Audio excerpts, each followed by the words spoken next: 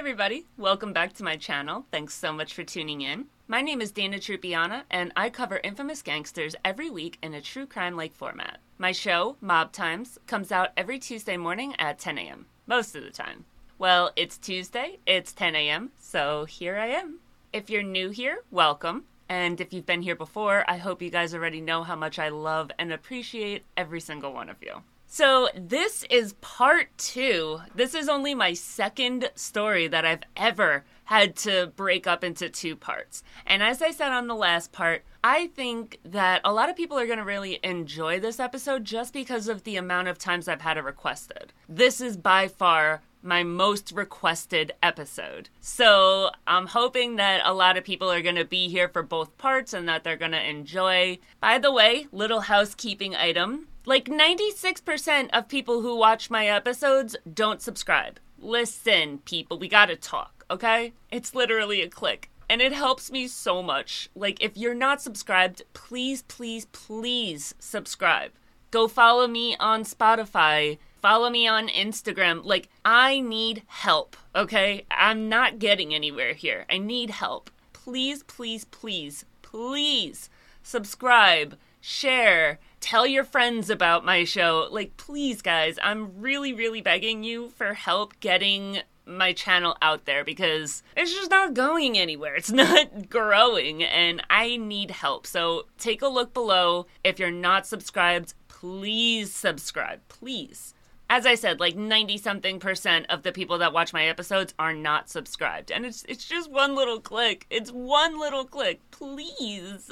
Okay, so let's go ahead and get into the second part of this disgusting person. I hate this guy. I hate this episode. I'm doing it for you guys, but I'm not happy about it. I hate him. I hate everything about this, so sorry for the change of clothes. I'm legit dying. Like, it's too early in the year for me to put my AC back in the room, but I'm sweating. Like, I don't sweat, and I'm sweating. So I had to make a change of clothes because I had a sweater on, and I don't have an AC, and I can't have my fan on when I'm filming because it's loud. It's like a whole thing, okay? So I apologize, but I had to change into this tank top. Won't happen again. I know some people get offended at this, so I will have the AC in my window by next week. But for now, you're just gonna have to deal with this because I'm hot.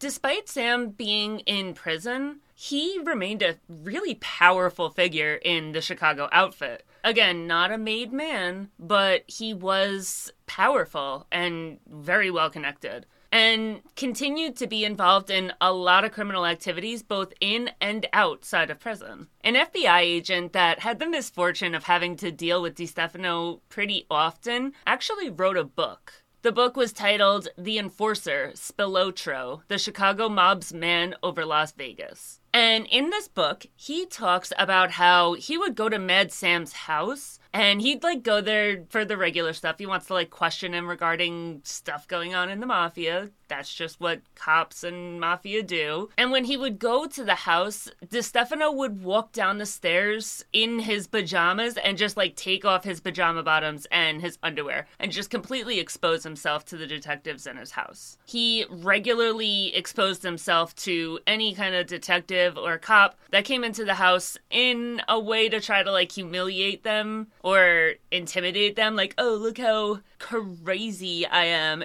Just dumb. The FBI agent, William F. Romer, wrote that Destefano was a violent and unpredictable individual who was capable of extreme acts of brutality. Whenever the detectives would come over to the house, his wife would offer coffee to the FBI agents. And that's something that a lot of mafia wives do. The FBI is doing their job. They're there to talk to you. It's pretty common, and the FBI, they'll accept it most of the time. But it was a mistake to do that at Destefano's house. He had a habit of urinating in the coffee that his wife would serve to the FBI agents. Whenever they received coffee from his wife, they would talk about how distinctive the coffee tasted.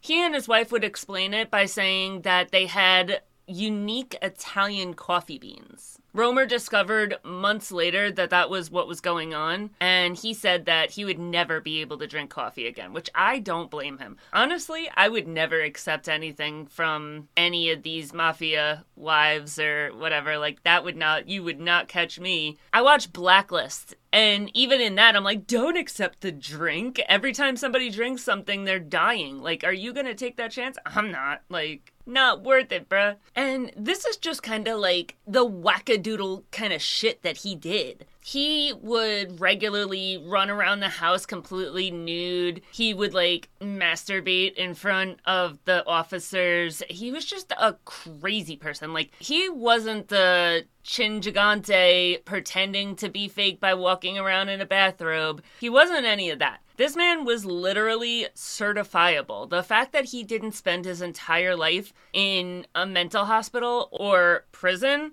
tells you a lot more about the entire justice system in America at the time than it does about him. Like, that's where he belongs. He should have been there. Tommy Dorso, a corrupt police officer, was a partner of Destefano's in the drug trade. After he died, Dorso would tell people that when Destefano would get, like, pissed off or mad or upset or whatever, he would throw a literal toddler temper tantrum. He would roll around on the ground and, like, spit and scream and cry and plead with Satan to have mercy on him. I've heard it said a lot of times that Destefano was a Satanist, like one of those people that believes in Satan as, like, a god, a good thing. Satanic. There's a whole religion of people who worship Satan, and he was one of them, according to, a bunch of different sources. I don't know that he ever, like, claimed that energy, but enough people said it that I'm pretty sure it's true.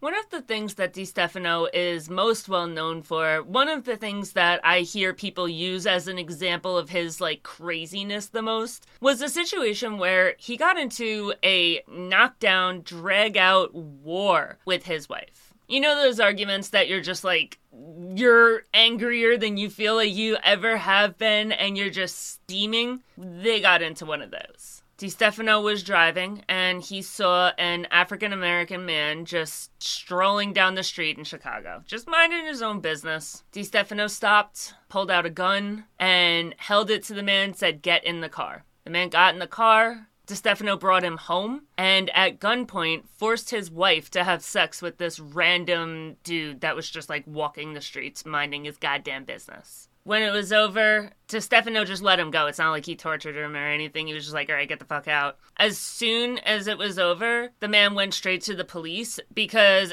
in his brain, he's like, oh my God, I'm going to get accused of rape. Like, this is going to come back on me. And rightfully so. I feel like any man would be scared in that situation. Like, I would be scared. So he goes to the police station, he tells them exactly what happened, and they bring him back to Destefano's house. And they talk to Destefano, and he's like, I don't know what the fuck this guy's talking about. I've never seen this guy a day in my life. Just completely lying, completely pretending nothing ever happened. Which, obviously, you didn't think he was gonna, like, admit that to the police. So the cops are like, all right, we can't do anything. But then they spot the man's lunchbox in the house. And they're like, oh, you've never met him before? How did you get his lunchbox in your house? Like, that's a little weird. You're being a little sus here. But even with that evidence, nothing happened. He didn't have charges pressed. He didn't even get arrested that night. Destefano was just, like, a disgusting sexual deviant, man. Like, forcing your wife to have sex with another dude,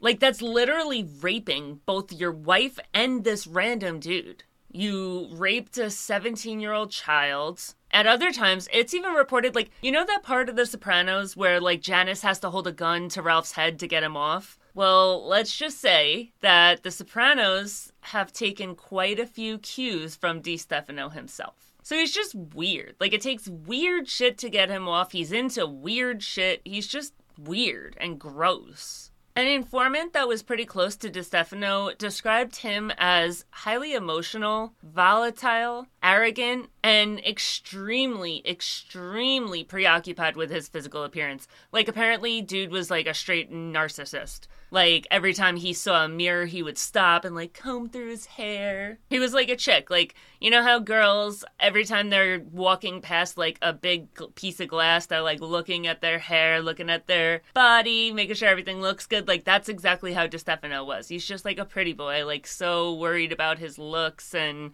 I'm the most wonderful man of all. He had mirrors all over his house. The people that were over were always aware that there was a mirror somewhere in his line of sight, and he was looking in it and checking himself out. He's not even like, okay, I'm a psychopath. If I go to a restaurant or, like, if I go out anywhere or do anything, I'm very well aware of every exit. I'm very well aware of what every single person in the entire place is doing. I'm aware of who's moving, who's not, who's sitting, who's standing, I'm very aware of everything. But it was very clear that that's not what Destefano was doing. It was very, very clear that he was just, like, checking himself out. There was no other possible explanation. He was just like, I'm pretty, aren't I? You know, like, just very preoccupied with his looks. And on top of that, he was a basket case. Like, he would be laughing and then go to crying and then go to pissed and then go to happy. He was just, like, very bipolar, if bipolar was a minute-to-minute thing. And that's why a lot of people are like, oh, he's bipolar. No, bipolar isn't just like, oh, happy, sad. That's not bipolar. Bipolar is states. Like, I'm in a manic state. I have, you know, even if it's days at a time that I'm happy and then days at a time that I'm depressed or whatever, bipolar is not like, oh, happy, sir. That's not bipolar. So that's not what he is. This is not, oh, well, he's bipolar. Don't say anything because he's mentally... No, that's not what this is. He was just a fucking crazy person. And he's also one of our mafia members, like so many others, that can never grasp the concept that something that they did led to consequences. Destefano would frequently claim that had he not been falsely accused of rape when he was 17 years old, he would have been elected as President of the United States. Not only did you not get charged with rape for a rape that you literally created, nobody would want your crazy ass as president or senator or anything. And then see, he just looks at it like, oh, the world is against me. I was falsely accused, and I could have done such great things had the meanies not lied about me. And there's so many mafia members that I see with this kind of attitude, like, oh, it's not my fault. They pinned it on me, but I didn't really do it. I didn't do anything to deserve that, and now I'm the victim. Now the whole world is against me. The system is against me. The justice system, blah, blah, blah. No, you did that. And it's so hard to get that through to some people, especially Destefano. In 1965, Destefano was convicted of conspiracy to commit extortion and was sentenced to 3 to 5 years in prison.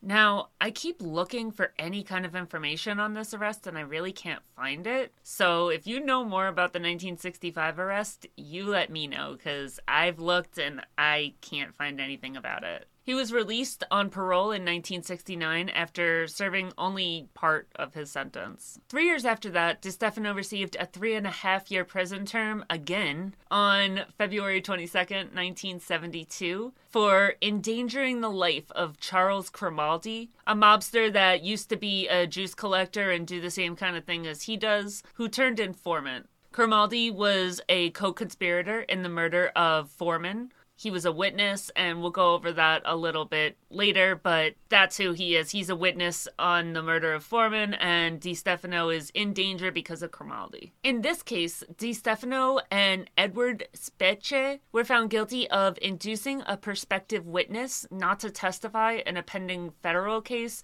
pretty much just meaning like they attempted witness intimidation. And their dumbasses did it right in front of a cop. James P. Brasseth, a police officer of some kind. He's federal narcotics, blah, blah, blah, supervisor, blah, blah, blah, whatever. He's a cop. And he testified that he had Cromaldi in protective custody, and he was escorting him into the Dirksen Federal Building for trial when he got on the elevator at the first floor and headed for the 18th floor. The elevator stopped at the second floor to pick more people up. And that's where Specie was able to open the door and hold it open for Destefano after saying, "Oh, look who's here." And the both of them got into the elevator. Apparently, Destefano got all up in Grimaldi's face, and he said, "My eyes are dimming, but I think I know you. My memory is fading too. It must be old age. I understand your eyes are failing. I understand your eyes are failing, are dimming, and your memory is fading permanently this week." While, smashing his fist into his hand, "I understand that your memory is fading permanently this week." He just got, all dramatic about it. So Grimaldi is standing there, in the corner, just, white as a ghost and shaking. And Specie looked at Grimaldi and asked, "Have you done any fishing lately?" Which, obviously, this is a reference to, you're going to be swimming with the fishes soon. Now, they get found guilty of this, and they get 3.5 years. But Destefano would go, and he would file an appeal, and he defended himself by saying that he mistakenly thought that this dude in the elevator was somebody that he knew, and apologized with a statement that he made regularly. "My eyes are dimming and my memory is fading. That's just the way that I tell people that, oh, I think I know you." He just said it like that, "Oh, my eyes are dimming and my memory is fading." Just super nice, yeah, those words were said, but not in that tone. So then, I guess it got a little weird and quiet in the elevator, and Specie is sitting there and he is trying to release the tension in the air.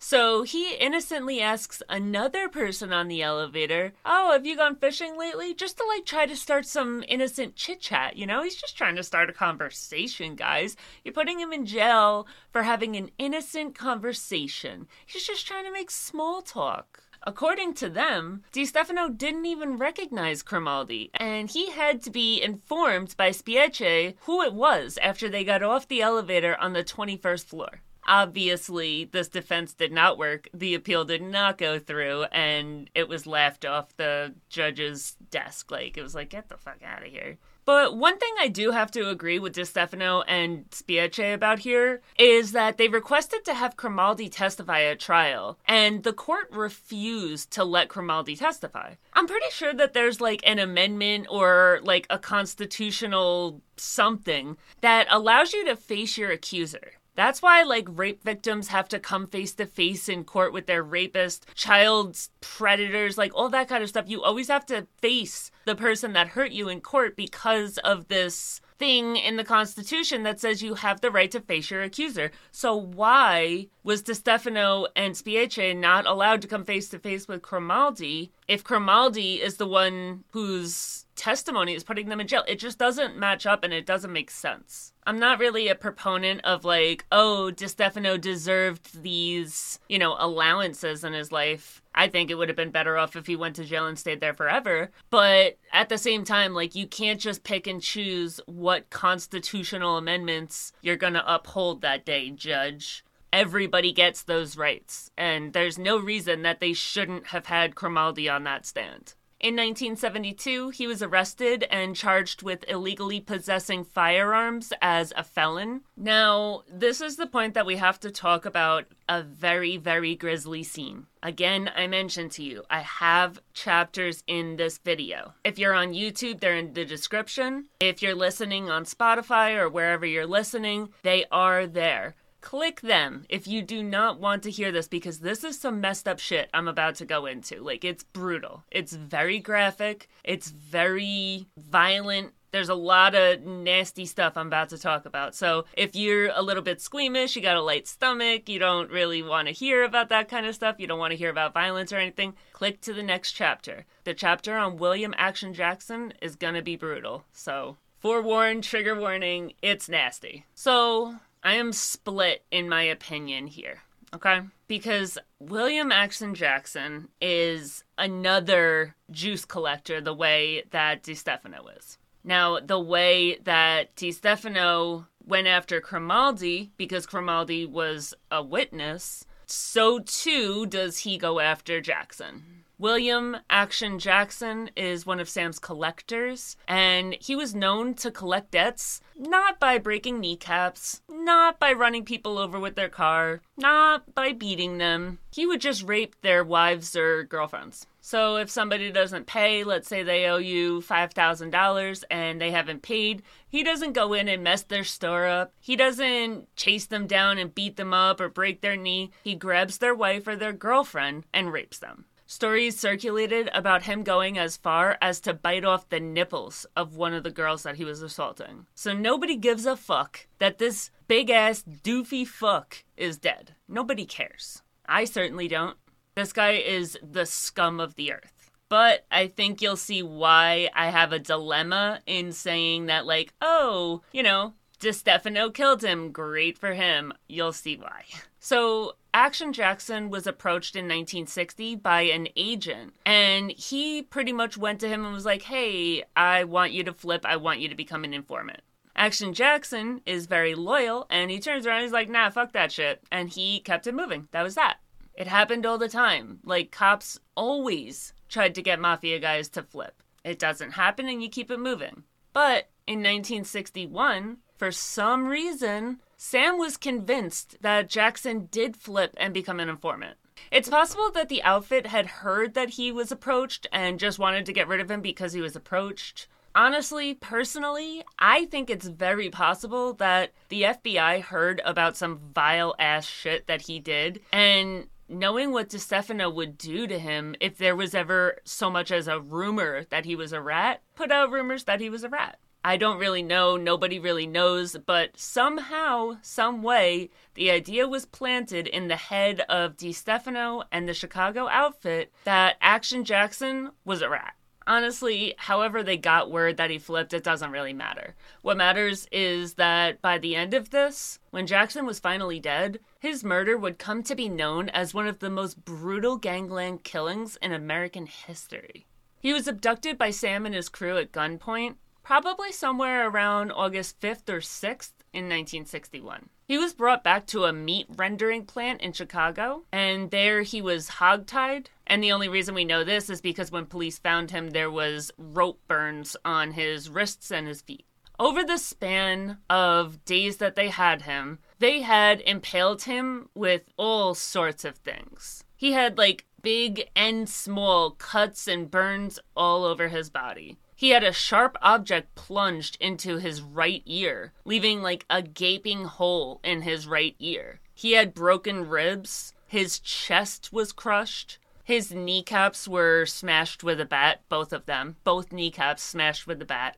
They shot him. They took a blowtorch to multiple places on his body. And they even used a cattle prod on his penis and anus. But he stayed alive. The crew enacted pretty much any and every torture method that they knew to get this guy to break, because they wanted him to break and tell them what he told the police so that they could figure out a defense or know if they have to run. They want to know what has been told to the police. So they're doing everything in their power to break this dude. As they questioned him, he continued to insist all throughout that he wasn't an informant. Nobody is believing him, but he is swearing bro, I never said a word. I never told anybody anything. I have kept my mouth shut. I don't know who told you this. I don't know where this is coming from, but I am not a rat. But they're not believing him, so all they're going to do is just ramp up the torture and up and up and up and up and up it. They impaled him through the rectum with a meat hook and hung him a foot in the air as they continued to question him. After they finished this brutal torture, they just walked away and left him hanging there. 3 days later, he finally died. I honestly feel like it's just as likely that he died of dehydration as it is that he died from his wounds or shock. He was left alone in a warehouse that I'm assuming wasn't air-conditioned for 3 days in August. A human can only go around 3 days without water. And then you add in, the heat, the fact that he's hurt. So who knows what he eventually died from. But yeah, he could have just died of dehydration. Either way, as bad as he is, I do feel like even the worst of the worst doesn't deserve this kind of death. Like, yeah, I'm not sad that he died. He's dead. That's great. Let's all cheer for humanity that he's not being unleashed on humanity anymore. But I also feel like I would feel bad if I heard that Hitler died like this. Like, it's just inhumane and horrible. And I get why. You know, a lot of the things that Destefano does is just because he's a sick fuck. But this is for a reason. There's a reason that this crew is torturing him to try to get him to talk. And it's not his fault because he didn't talk. He was never a rat. He never cooperated. He never worked with FBI. So he literally couldn't give them anything because he never told them anything. I'm sure that by the end he was like confessing to things that he never did. But yeah, my point being is that I don't care that he died, but I don't think that the worst soul that has ever been born deserves this kind of shit. Like, I don't think any human being should be subjected to this. His body was found in the trunk of his car on August 12th, 1961, after his green Cadillac convertible had been illegally parked on Lower Wacker Drive in Chicago for days. He was also pretty well known to be involved in the killing of Anthony and Michael Spilotro, two outfit associates who were also suspected of being informants. Several other associates and members of his crew and the crime syndicate in general were also indicted on these two murders, but neither one went through. Going back in time a little bit, on November 19th, 1963, the body of Leo Foreman was discovered in the trunk of his car. At this point, it seems like that might just be like a trademark calling card of Sam Destefano. Like, if someone's body is found in the trunk of their own car, it was Sam. Foreman had been kidnapped by Mario. I say kidnapped, but more than likely, Mario had actually convinced Foreman to get into the car, like, of his own free will. He convinced Foreman that the fight that he had gotten into with Sam earlier in the day wasn't really that big of a deal.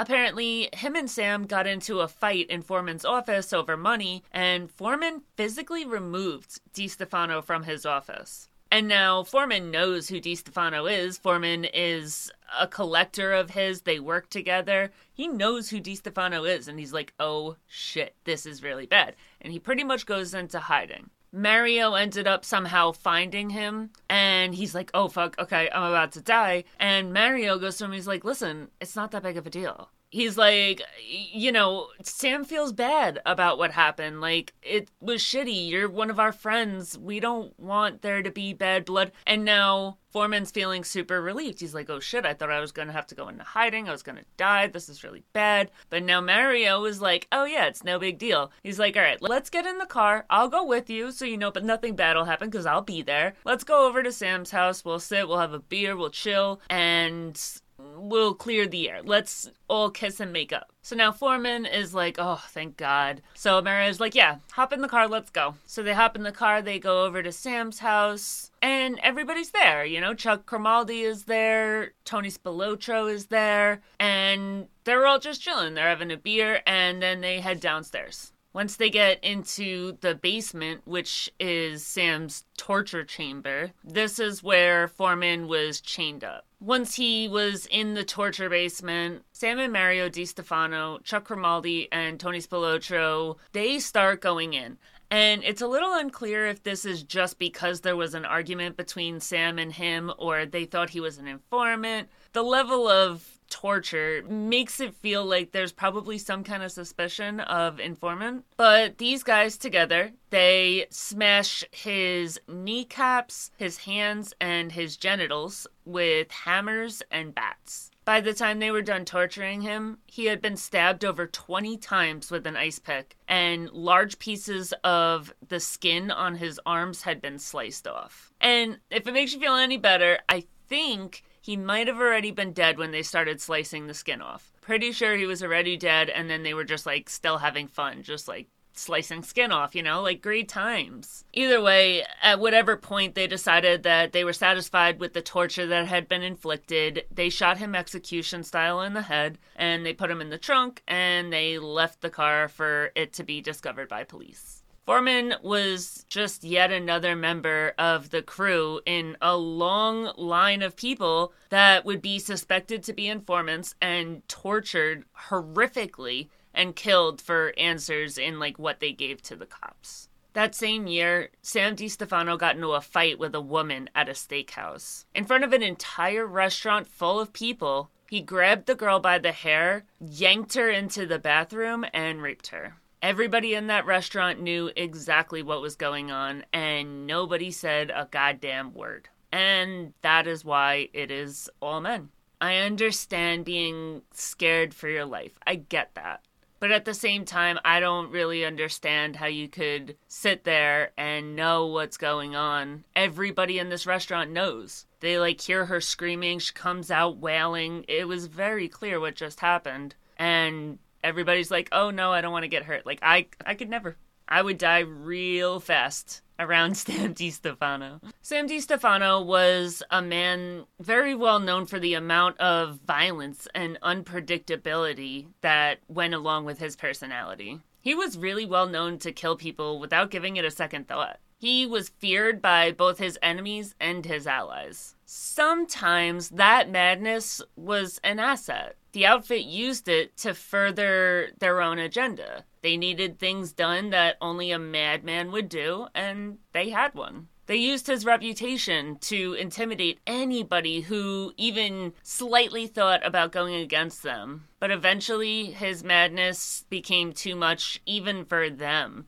and it became clear that it was coming to an end. One of the times that Destefano's madness was full display was during his court appearances. He would often pull a bullhorn out and start screaming into the bullhorn, and that served its purpose. It scared the shit out of the jury. Because they're sitting there and they're like, Jesus Christ, this man is on trial, and he's just doing whatever the hell he wants. He also acted as his own attorney during these trials. And that's not something that's super crazy. A lot of people acted as their own attorney, but it was still considered very ballsy, very, very crazy. You're probably not going to get off if you're representing yourself. And the judge will tell you that. Very clear when you say, I'm going to represent myself, the judge is hey, you're probably going to lose if you do that, right? And they're okay.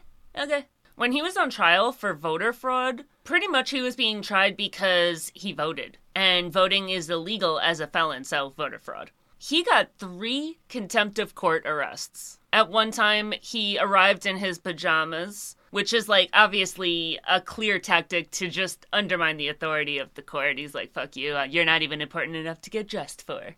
On another occasion, he arrived on a stretcher, feigning illness, but it's clear that this is just yet another tactic to disrupt the courtroom. And he'd be on this stretcher and then pull his bullhorn out and start screaming into it. And on multiple occasions, again, acting as his own attorney, he would go on these long-ass rants to the jury, pretty much saying how the people that are pressing charges against him or are on the other side are colluding with Joseph Stalin. Which is wild. That's a very, very wild accusation because Stalin had already been dead for over a decade by this time. But again, these crazy antics, they're meant to scare the jury. They're meant to confuse everybody and just throw everyone off. And it worked. Even though the charges for voter fraud ended up with a mistrial because the jury was straight up too scared to find him guilty, the judge gave him a year in prison for each of the contempt charges, so he had to do 3 years in prison. In 1972, the FBI managed to turn Chuck Cromaldi into a witness after he had gotten arrested and flipped because he didn't want to go to jail for the rest of his life. Using Cromaldi, they were able to indict Tony Spilotro and Mario and Sam Destefano in the murder of Leo Foreman, and the trial was set to take place in May of 1973.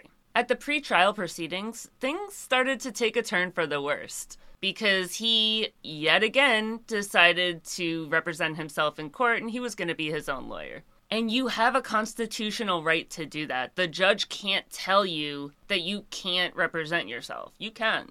But it's still a very bold move, and it's not a great idea, especially for someone like Sam Destefano. His behavior was completely erratic and unpredictable. He would interrupt the judge in the middle of her sentences. He would, talk shit to the prosecutor. He would make wild accusations and just, start spouting off nonsense and conspiracy theories.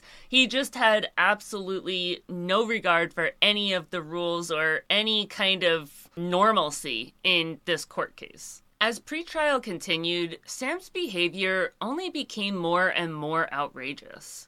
He would, randomly start shouting and cursing out witnesses. He would threaten them with physical violence. He would, fake, make them, you know what I'm talking about, okay? Don't sit here and pretend you don't know exactly what I'm talking about. You just, and just start cursing them out. For those of you who are listening and not watching, I'm talking about, faking them out, pretending you're gonna punch somebody and making them, jerk back. He would do that kind of stuff.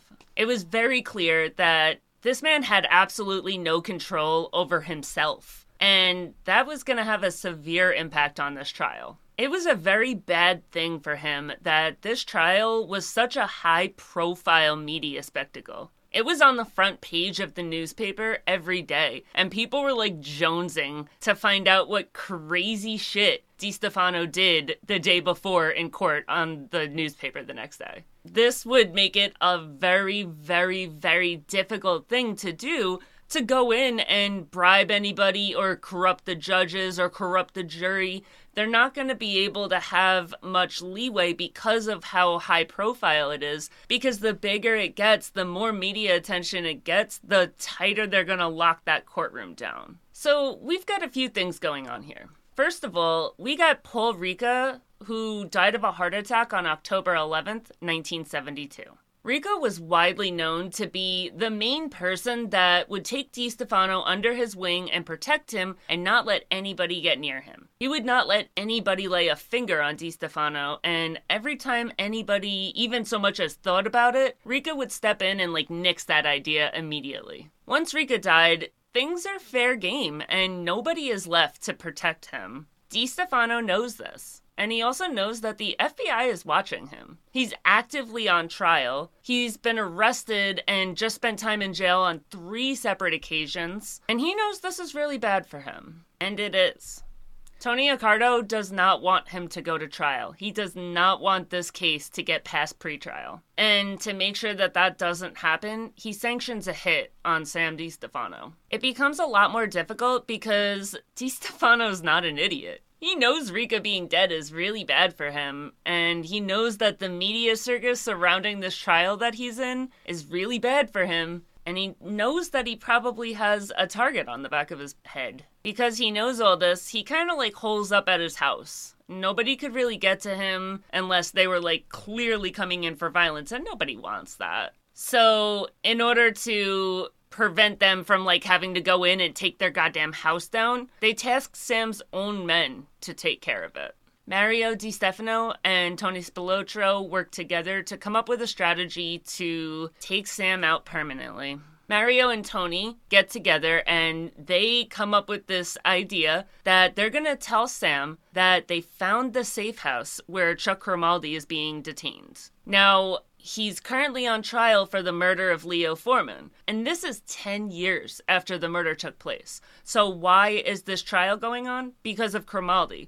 Cromaldi flipped, and he was giving testimony against everybody. So when Destefano thinks that he has a way to get to Cromaldi, not only does he want him because of money disputes, not only does he want him because he's a sick fuck and he enjoys torturing people, but he wants him because getting rid of Chuck Cromaldi means there is no longer any charges being pressed against him or Mario or Tony. So he is elated when they tell him this. So Mario and Tony tell Sam that they had paid the guards that were protecting Cromaldi to turn around and kind of have a blind eye. They told him hey, this Saturday, we have it so that all we got to do is go. We already paid them. This Saturday, we're going to kill him. And he is busting at the seams, ready to do this shit. So Saturday comes along, And Tony Spilotro and Mario get to the house, and they're there to pick him up, and Sam he's ready to go. He's got his shoes on.